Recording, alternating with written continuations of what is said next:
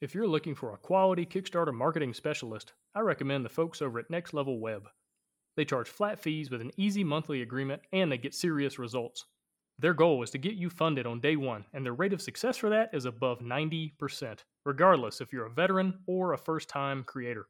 As a client myself, I can personally attest to their quality, as they have helped me raise tens of thousands of dollars for my own projects. So if your email list looks pitiful, but your game is awesome, head on over to nextlevelweb.com/Kickstarter and take your marketing to the next level. Hosting for the Board Game Design Lab podcast is sponsored by Quartermaster Logistics, the leader in crowdfunding fulfillment and warehousing. Check them out at qmlogistics.com. Welcome to the Board Game Design Lab podcast, a proud member of the Dice Tower Network. Each week, we want to bring you an insightful interview on a specific topic in board game design to help you design and create games people love. And now, here's your host, Gabe Barrett. What's up, my friends? Welcome to the Board Game Design Lab. Today, we're talking about data, talking about playtest data, talking about all the things you should be thinking about, the questions you need to be asking, the ways to analyze the information that you're bringing in during your playtest sessions. Got a little BGDL community spotlight episode talking to a member of the BGDL community, Mr. Robert Longton. Robert, welcome to the show. Thank you. So thanks so much for having me.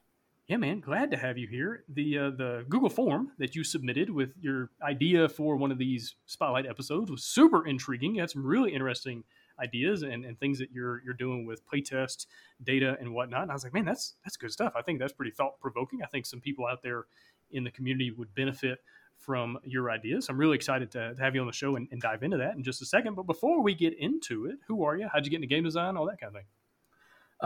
So my name is Robert Longton. I am a game designer. I'm also a mathematician and a data analyst. And you may or may not think all those things go hand in hand, but a lot of the same basic premises of how you come to make decisions and how you think about decision making, all of that sort of overlaps. So I've just sort of been a hobby fanatic of board games and math for at least a couple decades at this point, and they just sort of wove together, and eventually I kind of found myself working on both of them.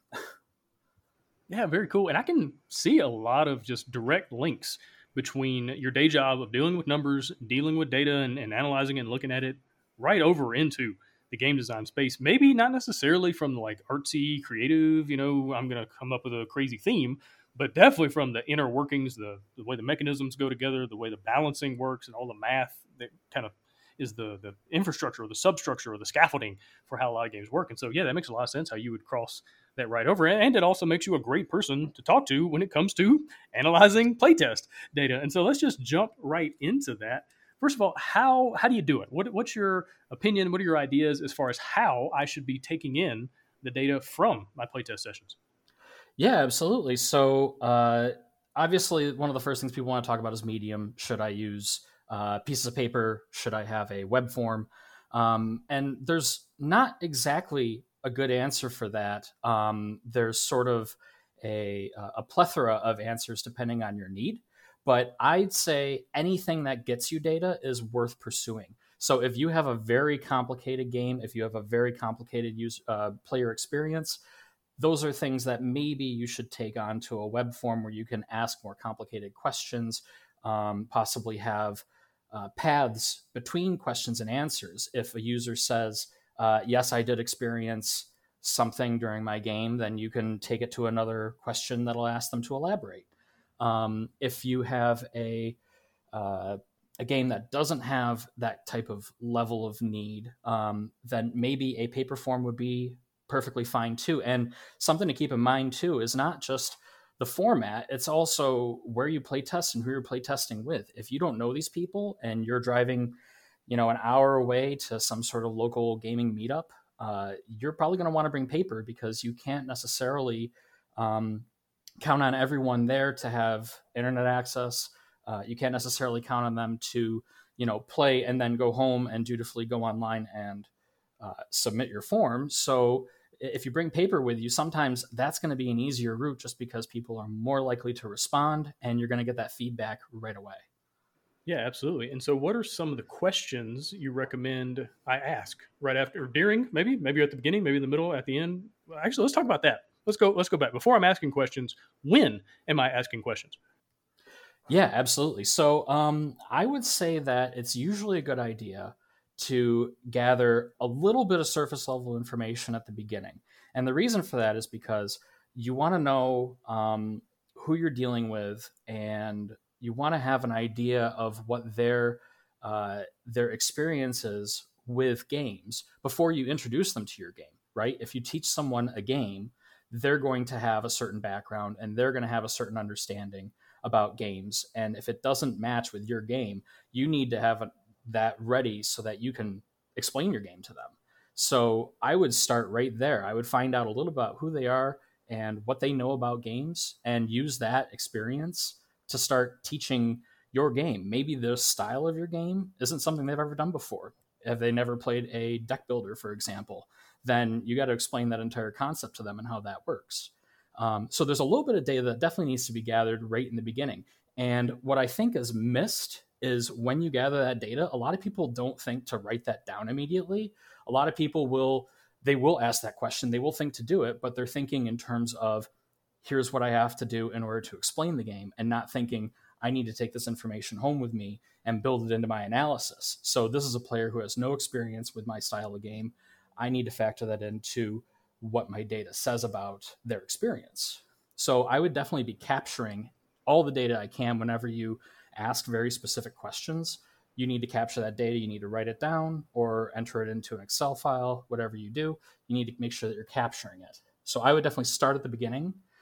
And then I wouldn't introduce any data in the middle of the gaming experience, because that can be a hindrance. It could definitely detract from the board game experience. But at the end is when you're really going to capture all your critical information. If they had a good or a bad experience, that's the first thing that they're going to be willing to tell you. That should be your first question. How was your experience? And then you can break that down into multiple different sorts of questions that elaborate more into what that experience was and maybe the specific data you want to capture. Yeah, for sure. And this is such important. Going back to what you're saying as far as like the service level at the beginning, information, that is such important information to have when you go back to analyze. And we'll talk about analyzing in a little bit, because you want to know, are they familiar with these kinds of games? Or have they only ever played Uno and Scrabble and Monopoly? Because if that's the case, that might skew their understanding or their ability to kind of figure out the complexity. Also, the playtester form that I use personally, I have a little checkbox that says first time. And so if this is the first time they're playing the game, then they check that little box, and that gives me a little bit extra data as far as like, okay, maybe their score is lower than normal because they just didn't quite figure it out yet, and then maybe it took them a few turns to kind of understand how the combos work or the movement or the combat, whatever it is. But that's going to give you another data point. And so I think that information is wildly important. And then, all right, so switching gears back to what I was saying earlier, what are now some of the questions? So we're at the end of the session. What are some of the questions you would recommend I ask? Right. So so that's what I like to call the what of data gathering. And that is a complicated question. I'll try to break it down into all the different parts more easily here. So the first thing you need to look at when you're posing a question is, what type of answer are they looking to give? So if this is a question of, like I said before, the very first question I think you should ask, how was your experience? So you can leave it open-ended like that and maybe have a fill in the blank, and then they could say good, bad, excellent. They could put any number of things in there. Maybe what you want to do is you want to say on a scale of 1 to 10, 1 being the worst and 10 being the best. So you could do that. And those two different styles of questions, the first one with the fill in the blank, whatever they want, that's called qualitative data. And the second one with the number response, that's called quantitative data. And that's a very big topic in terms of data analytics. A lot of people will very specifically come out and tell you, I am a quantitative data analyst. There are people who work very specifically with qualitative data. And, I think all of the skills that a data analyst has, you should be able to handle either of those.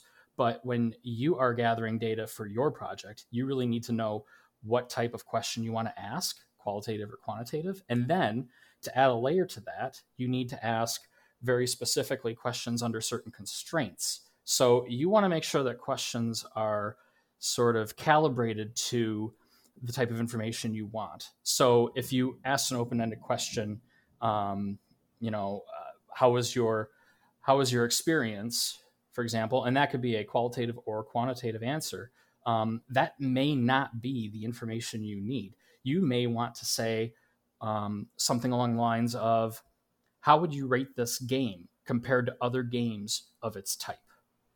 And that is a more specific question. That's a very good question. You can gather a lot of data, a lot of good data, asking questions like that, as opposed to, how was your experience? So that's not to say that any one question may not give you the information you need per se, but you want to be careful in asking specific questions and realize what sort of answers those give. So I always start with the answer. What answer do I want? What types of answers?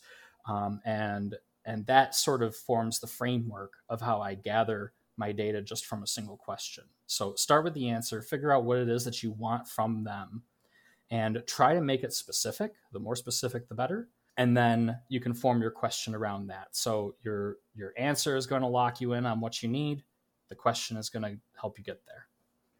Yeah, absolutely. And I think it's also important to remember with qualitative data that everyone has biases. And if the person won the game, they're a little bit more likely to say they had a good experience. And if they lost by 50 points, they're a little more likely to say they had a bad experience. And so that's going to make them a little bit biased one way or another.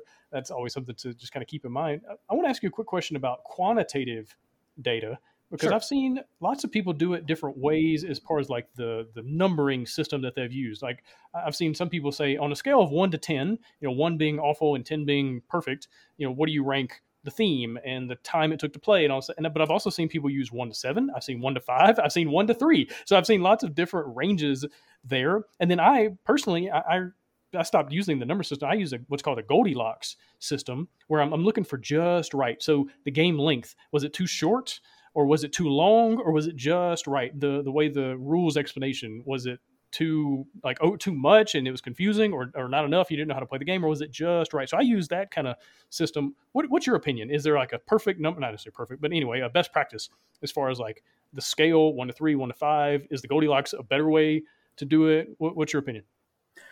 So I just want to compliment you on your Goldilocks system, because I think that is a phenomenal system for gathering data, and I think I'll use that to explain why. Because the issue is that when you have 1 to 5, 1 to 7, 1 to 10, whatever your number system is, an individual who's responding to your, we'll call it a survey, they will have their own inherent bias on how they answer questions. And what I mean by that is you will have people who are a little bit more optimistic than your average responder, and people who are a little bit more pessimistic than your average responder. And so that's not to say that one person's response is that much worse than somebody else's, and another person's response is that much better than somebody else's. They just inherently will respond with higher praise than somebody else who maybe had a very similar experience. And so that's what I like about your Goldilocks approach, because you've identified the middle of your data, the data point that sort of divides everything into the upper half and the lower half. And even though both of those ends of the spectrum in your case are, I guess you could say, negative responses, it neatly gives you that sort of middle bound, and it doesn't allow people to skew your data left or right based on how, as I say, optimistic or pessimistic they are in responding to your survey.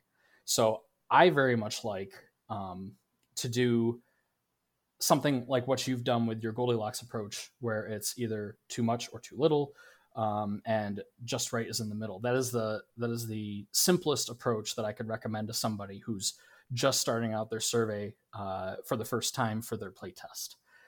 If I were to tell somebody to do 1 to 10, for example, I'd then have to not only tell them to use 1 to 10, I'd then also have to teach them how to identify that bias in individual responders. And that is a more complicated sort of piece of information. So when I have to break down data, I have to take that into account, and it can get a little bit number crunchy. And maybe people don't want to have to dive that deep into the data just to get a simple answer. So I'd say the Goldilocks approach, I like it. I think more people should do it, actually. Okay, cool. That's really great to hear. All right, switching gears a little bit. In the Google form you submitted to kind of pitch this episode, one of the things you mentioned was metadata. So tell me, what exactly is metadata in this context, and why is it important? Why do I need it? Anything along those lines? Sure. So the best way I can explain metadata to somebody, the short answer is it's data about data, but that doesn't always translate to people. So I'm going to go with an example. If you're on your computer and you go into your pictures, when you click on that picture of your wedding or your best friend's birthday party, whatever it is, not double click, but that first click, and then you can right click and go to properties. Or maybe you're on a Macintosh. I couldn't tell you how to get there for that one. But that extra information that pops up when you look at the picture file itself, so it tells you how big it is in megabytes, for example. It could tell you resolution. It could tell you all sorts of other pieces of information, when the picture was taken, the last time a file was modified. All of that is considered metadata. So the picture is what you really care about. That's what you want to look at. But all of that extra information off to the side, that's the metadata. And when it comes to playtesting, I think sometimes it's a little difficult to advocate for metadata with playtesting, because we don't need all the metadata that you would normally gather with other sorts of pieces of information. But there are specific pieces of information I would advocate for. So a really big one is going to be the date that your survey was filled out. So that would be, hopefully the day that they played it. Now, if it isn't the date they played it, I would want that information on there too. I would want the day that they played the game. And if it's a different day that they filled it out, I would want that information too. And the reason why is because when people, you'll see this with surveys for major companies out there, they will tell you that you only have 7 days to fill out this survey. And that's because the longer somebody waits to fill out a survey, the less valuable that information is that they give you, because it's more likely to become skewed, in the sense that it's harder to remember the exact experience. And if they capture that information sooner, it's better. It's going to be more accurate, and the extremes that person is feeling are going to be more pronounced. So if they really didn't like it, or if they really loved it, you're really going to see that the sooner that they fill it out. So I would definitely want to know the day that they play tested the game. I definitely want to know the day that they filled out the survey. You could put the players' information. So maybe you want to use the survey as a way to gather data for a future mailing list, or maybe you want to have a means to be able to reach out to that person in the future. Maybe you want to give them a second chance at playtesting. So you might want to capture their name and their email or their phone number. Those sorts of pieces of information, those are sort of outside the realm of the data analysis that we're doing. So I would consider those pieces metadata, but you should absolutely be considering those sort of topics outside of the box of just data analysis and playtesting. So one time I was on the set of Star Trek: The Next Generation, and I metadata. Anyway, dad joke of the day. You're welcome, listeners. Now you get to have an experience that my kids deal with every day. All right, so moving on from metadata, let's talk about what to do with all of this data. Like, now that I've got surveys, or I've got things in my Excel sheet, where do I go from there? Right. So the big thing that I can advocate for is putting it all condensed down into some place that is safe and easily accessible. So when I say safe, I mean, like, if you're going to put it in a digital format, which is what I would absolutely advocate, I would back that information up somewhere secure. So if your computer is suddenly fried, power surge in your home, and it zaps your computer, or whatever happens, I would want that piece of information tucked away on a USB drive somewhere. That would be my go-to, either an external hard drive or a USB. USB would be my top choice. But yeah, you want it someplace that's secure, someplace where it's not going to get damaged in any sense. So if you have kids running around the house and you can't necessarily count on them to not put the USB drive in the fishbowl, then maybe you put that USB drive in your safe. A safe would be a great place to put it. So yeah, you definitely want that information secure, and then you want it in some place that is easily accessible. And what I mean by that isn't, oh, you can run and get it in 5 seconds if somebody needs it. What I mean is when you go to pull all of the information, you need to be able to get into the information as quickly as possible. So if I have a stack of 1,000 sheets, that is going to take me a tremendous amount of time to go through. It'd be so much easier if I had everything down in one file. And I keep falling back on the example of Excel spreadsheets, but if you have access to database software, you can certainly take that route too. I work with SQL and stuff like that. Very easy to just add entries to a database. So I can advocate both of those. But I think for your average listener, we might be talking about Excel files and Google Sheets. Those are both great places to put it.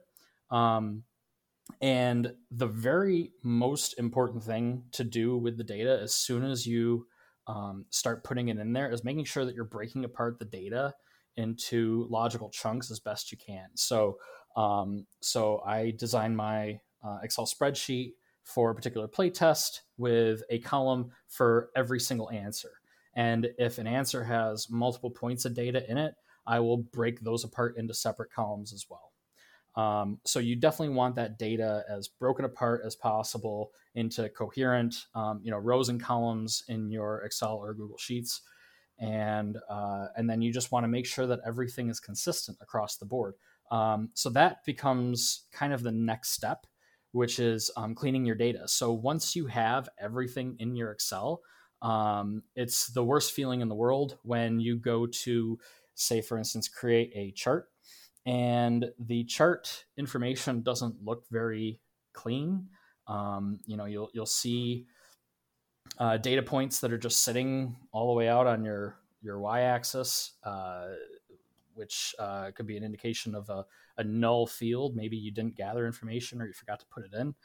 There's all sorts of things that can go wrong with that. So if you're gathering all this information, I like to suggest that you just take home all your surveys and you just enter them into your sheet every day and do your best to be consistent. Excel has a phenomenal tool called data validation, which can help you put controls on the sort of data that you're entering into a field. So if you can't be certain that you're going to put the exact same piece of information in over and over and over again, and you might just put something in there that doesn't match, data validation will take care of that for you. And that's an extra step of learning, but I'd say it's definitely worth it if you can pursue that. So that would be everything that I would suggest you do with your data once you got it. You definitely want it safe, you want it easily accessible, and you want it consistent. You want all of your data to look the same all the way across all your fields. Yeah, that makes a lot of sense. All right, so what's the magic number, or what's enough? How do I know when I should feel good about the amount of information that I have collected? So you'll see people talking on the internet about p-values, and that's something for people who are a little bit more well-rounded in statistics. And so what you want to do is you want to make sure that you have enough information to match the sort of confidence that you have about your surveys to be able to relate that to a larger pool of people. So there is a method of figuring that out, and it's a little more complicated than what I can simply explain in a podcast, for example. But I would recommend that you just go on Google, and if you just search, for instance, confidence interval, both those words together, and then calculator, that'll pop up all sorts of tools, and they all basically do the exact same thing. So basically what you want to do is you want to figure out how many, well, let me take a step back, actually. There's two ways you can go about doing this. You can look at the number of people that you've had play test versus the number of people you intend to reach with your audience. And you can also look at the number of games played versus the number of copies of the game you want to sell. And so those are a couple of different ways. And that's not the only way that you can do it, but those are the big ways in my mind that you could potentially go about looking at this. So you need to figure out which one you're concerned with. And I think the right answer, by the way, is both. You want to make sure that you're confident not only about the number of people you're reaching, but also about the number of copies of the game you want to sell. And you want that information for two different things. But once you've figured that part out, then you need to look at what your sample size is. So that's either the number of people that have play tested your game, or the number of instances of people play testing your game more specifically. Or you could be looking at the number of games played in total. And then you want to consider how many people you think you're going to reach. So if I think that I'm going to potentially print, say, 10,000 copies of my game, then maybe I'm going to reach, say, 50,000 people. Someone will buy a game, they'll play it with their family and some of their friends. And so you can kind of guess how many people you think you're going to reach, how many copies of the game you're going to sell. And you take those two pieces of information and you put them into the calculator, and there's two other pieces of information involved as well. One of them is the confidence level, and the other one is the confidence interval, which are a little bit more complicated, but I can kind of break them down in an easy to understand way.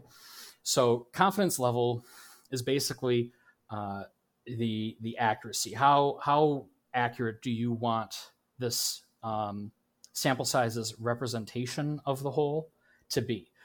Frequently, if you go to these calculators, they'll recommend either 95% or 99%. I think for people that are building games, unless you're one of those gigantic companies that sells hundreds of thousands or millions of copies, it's probably best to stick to a 95% confidence level. And then the confidence interval, that's sort of your plus or minus. So, you can say, I want to be about 95% correct, give or take 5%. And 5% is a fair confidence interval as well. So those are the four pieces of information. And when you plug them into the calculator, you'll plug in 3, and the other one is what you'll get back. So if you for instance want to know, this is how many people I have surveyed, this is my confidence level, my confidence interval, how many people is that a good representation of? It'll tell you. It'll give you that information. If you have your, say, 50,000 people that you've reached, and you have a 95% confidence level, a 5% confidence interval, and you want to know how many people should play test your game, you plug that into a calculator. I have one right in front of me right now. It says the answer is 381 people. And all of this is, it's proven mathematics. So it's not like this is some sort of hokey machine where you just put things in, you get stuff back, and maybe it works. This is math. This is scientific. So you get one of these calculators, you can plug all these things in and get your information back. So you just need to figure out what your confidence level is, your confidence interval, and then either the number of people that you surveyed to figure out how many people it's representative of, or how many people you're trying to target to figure out how many people to survey. And that's your answer. So it depends on the individual what specifically your number of people is that you need to target, or number of games played that you need to target. But you figure all that out. You go to one of these calculators online, gives you the information, and that's all you have to do. So if you want to target 50,000 people, you need 381 entries in your sample size. So that could be 381 surveys to represent your 50,000 people. And you get all that information together, and you can be fairly confident with a 95% confidence level, give or take 5%, that will be representative of that whole. Nice. And I like how it turns it into just a simple calculation and figuring out, well, how many people do you need to play test the game with? How many surveys do you need to take in? There's your answer. It's not like a gut feeling necessarily, like, no, here's the actual data to prove it. All right. So Switching gears a little bit, let's get into more of the analyzation side of things. Tell me about analyzing all this data that has come in. Right. So data analysis is a bit of a complicated thing to just tell someone how to do. It requires a lot of work, a lot of experience, but there are some tricks that data analysts will use that will help them gather insights from the data. So a very big thing in data analytics is data visualization. And if you are using, let's say Excel, for example, you can do data visualization in Excel. You can target the cells that you want to look at, and then you can create a chart, and you can use a scatter plot, and it will show you the trends in your data.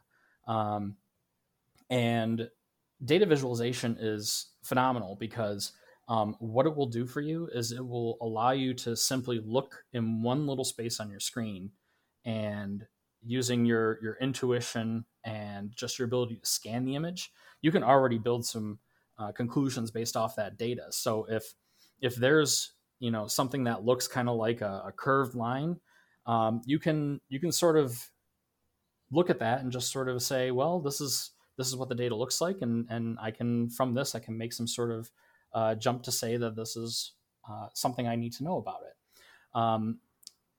It's very complicated to tell you exactly how I do what I do, but it's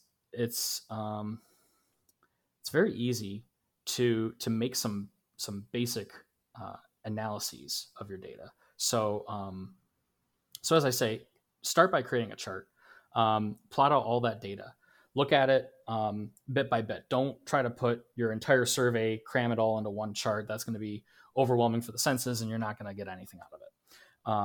Create a chart that represents a couple points of data, graphed across a 2D screen, and off of that, sort of, use your intuition, figure out, is there some sort of upward trend that you're looking at that maybe could indicate that if you just tweak things a little bit this way, like let's go with an example here. Let's say we're doing your Goldilocks method, and we're trying to gauge a player's experience with this game as it pertains to other games in the field. So very specific question, and you're going to have answers that are going to be, I'm going to plot them as positive answers if it's better than the other games in the area, or I could plot them as negative answers if it's worse than other games in that field, or if it's about the same, it'll be 0.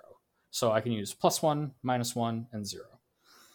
Once you plot all that data, you will see that some sort of a line will form, and of course it depends on how you plot it. If you plot it versus the number of surveys or whatever it is, it'll change a little bit.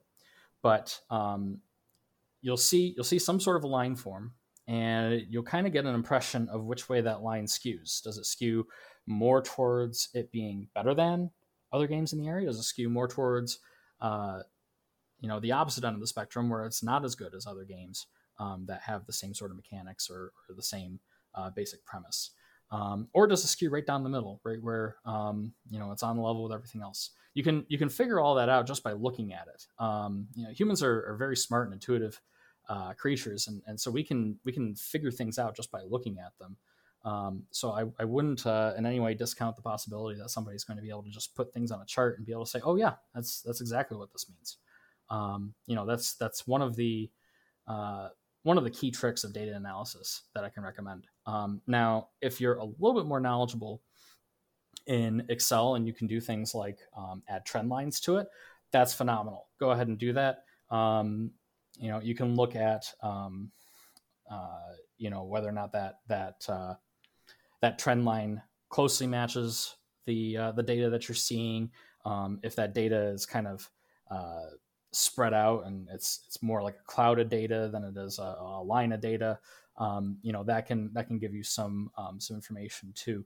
Not to say that clouds of data are desirable. That's kind of the opposite direction, but it can tell you that you're not looking in the right place. If there just isn't a trend, you might want to look at something else. So maybe that question versus a different question you asked.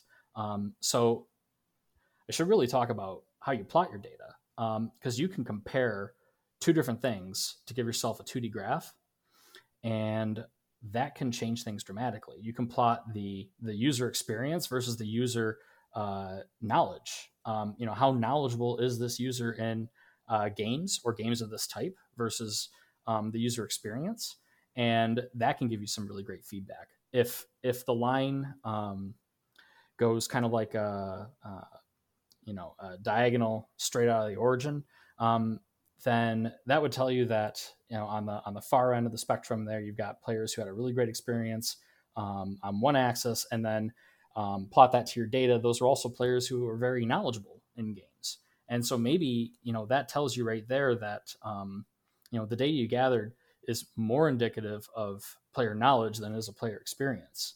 So that's something really I think will help give you a lot of insight, is just cycling through, comparing your answers on one thing to your answers on another thing and seeing if there's some sort of really strong trend. That can give you really great insights into your data.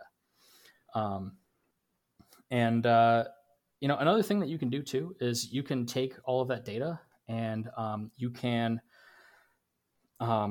break it down into more comprehensive chunks. So, maybe you can group people by a certain variety. So like take all your players that had a really bad experience and then just develop charts that take that section of your data and compare different questions that you asked on that. Because then maybe what you're going to do is you're going to isolate, okay, they had a bad experience. Why did they have a bad experience?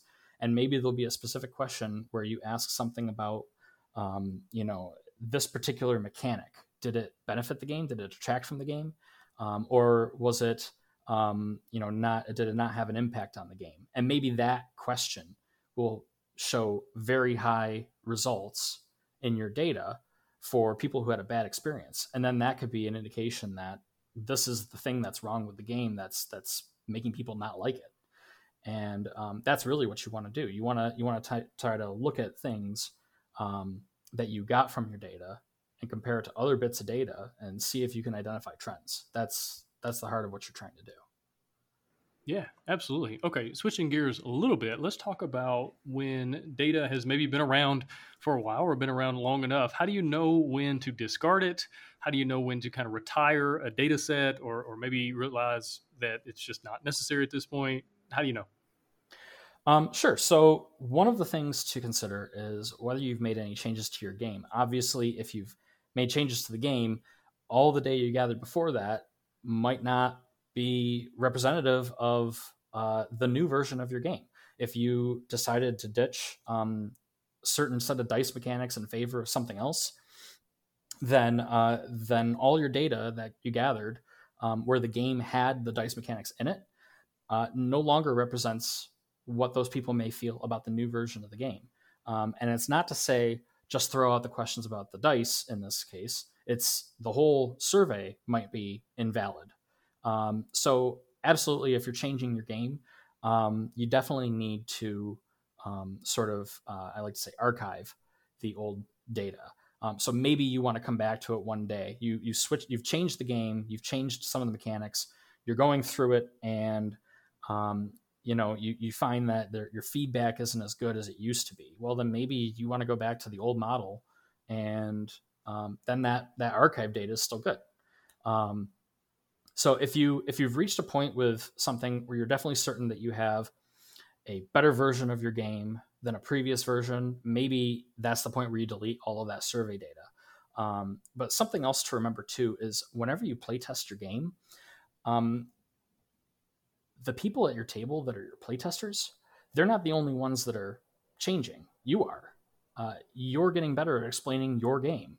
You're figuring out how better to describe aspects of your game to get people going, and points where maybe people are getting bogged down in something, and by just sheer experience with it, you've learned a better way to address that issue. So you're changing too. And your playtest experiences are going to be impacted by that. So it's worth considering also the age of the data. Every time I do data analytics, I am looking at data age to consider whether or not that data is still valid. And if it's not, then I don't look at it anymore. So if the data that you have is reached a certain age, you should definitely retire it, because you're changing and the way that you're doing things is changing. And if you change your survey, another example of how things are changing too.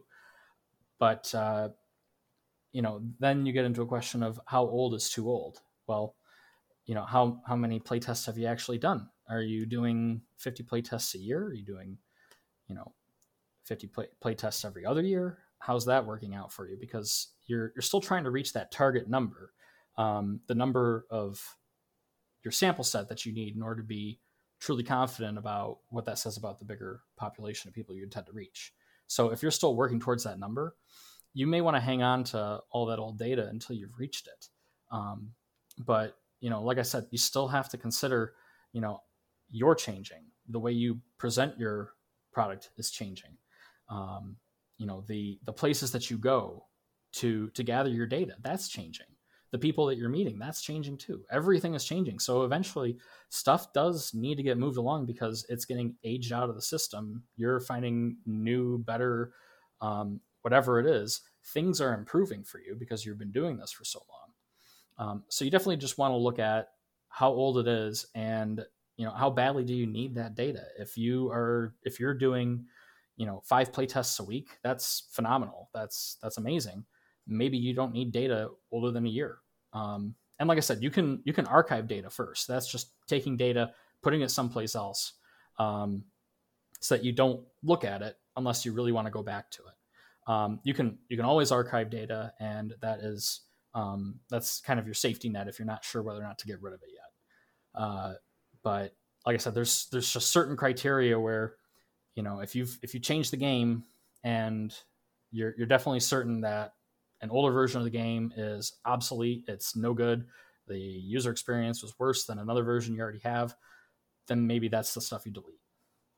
So definitely look at the age, look at how things have changed, and use that to infer how badly you need to keep that old information. Yeah, for sure. Would you also recommend retiring or discarding data from maybe a play test where the testers just played the game completely incorrectly, right? So maybe it's a blind play test and you realize through the survey or through the questions or whatever that like they totally missed how to play the game. Or maybe it's from a play tester that just hates this type of game. Like they love Euro games and you've got to take that Exploding Kittens kind of game and they just loathe it. And they really shouldn't have been playing. Like it's not for them. They're not the target audience. Would you also recommend discarding that data or not? Yeah. So that is, that's belongs to a group of data called outliers. There's other words for it as well. But those are the sort of pieces of data that take away from the analysis. So I wouldn't necessarily archive or delete that data unless you know for a fact that there's something completely invalid about it. Like, for example, like you said, they played the game completely wrong. There was maybe a full page of rules that they completely ignored that actually completely alters the way that the game is supposed to be played. Yeah, I would look at it once. I would see if somehow there's something salvageable from it. Like maybe the user experience was phenomenal, then maybe you want to keep that around and examine what it is. But you're starting to enter the territory of needing to create a whole new sample set for this whole new style of gameplay, and is it even worth it at this point? Is this what you really intended? And the answer is probably no. But yeah, your outliers, you definitely need to have a way to sort of disregard them, not archive them, not delete them, but disregard. So when I was talking about plotting scatter plots in Excel before, you can definitely target what data you want to put into there. And maybe you have to do some work shifting around your data in what rows or columns, or maybe even start a whole new sheet within your workbook that only has data of a certain type. That's the point where you are filtering your data, which is a whole part of data cleaning. And you really should take those outliers out. Like I can tell you from, this is not related to playtesting, but I've had an example where I was looking for some very specific information. I was comparing carbon emissions across the world versus the happiness index of countries across the world. And I was actually looking for outliers. I was looking for countries that that were just sort of out of the norm, very happy despite all of their carbon emissions. And I had some ridiculous outliers that were making the data unreadable. All of my data looked like a vertical line all the way to the left. And then I had these two outliers all the way to the right. And I don't want to make it sound like these countries are bad or anything, but there were two countries that they had some very, very strong data, and it just made it impossible to look at the rest of it and figure out, what was going on. So I took them out of my data set, honed in on the rest of it, and I had a beautiful graph. I was able to make all sorts of, inferences from what was going on. And you definitely need to look for the outliers. So if you see that something is it's extreme and it's very different than everything else you're seeing, that's an outlier, and it really might not help you look at how to play the game better or how to change your game. So it's worth keeping, but not considering when you do your analysis. Or like I said, if you're looking for outliers, if you really want to see, this person had a very different experience, had a very different response to this question compared to everybody else, I want to figure out, what it is about that person that makes them special. That's fine too. That's an analysis where you're looking at outliers. If that's not what you're doing, disregard. Yeah, that makes a ton of sense. Well, Robert, this has been excellent. As far as closing thoughts, what would be your advice, your encouragement to maybe some designers out there who are also aspiring data analysts? What would you tell them? I think that my core piece of advice is always gather more data. It never hurts to just ask for one more question, ask one more person, do one more play test. More data is always a good thing. So that would be my words of encouragement. Always try and get more data. Yeah, for sure. Well, cool, man. Well, tell people where they can maybe find you online, or if you have any projects or games that you're working on, you want people to know a little more about. So my online footprint is pretty small, but you can definitely in the future, I will be releasing a page for my game that'll be coming up. It's called The Führer Wears Ersatz.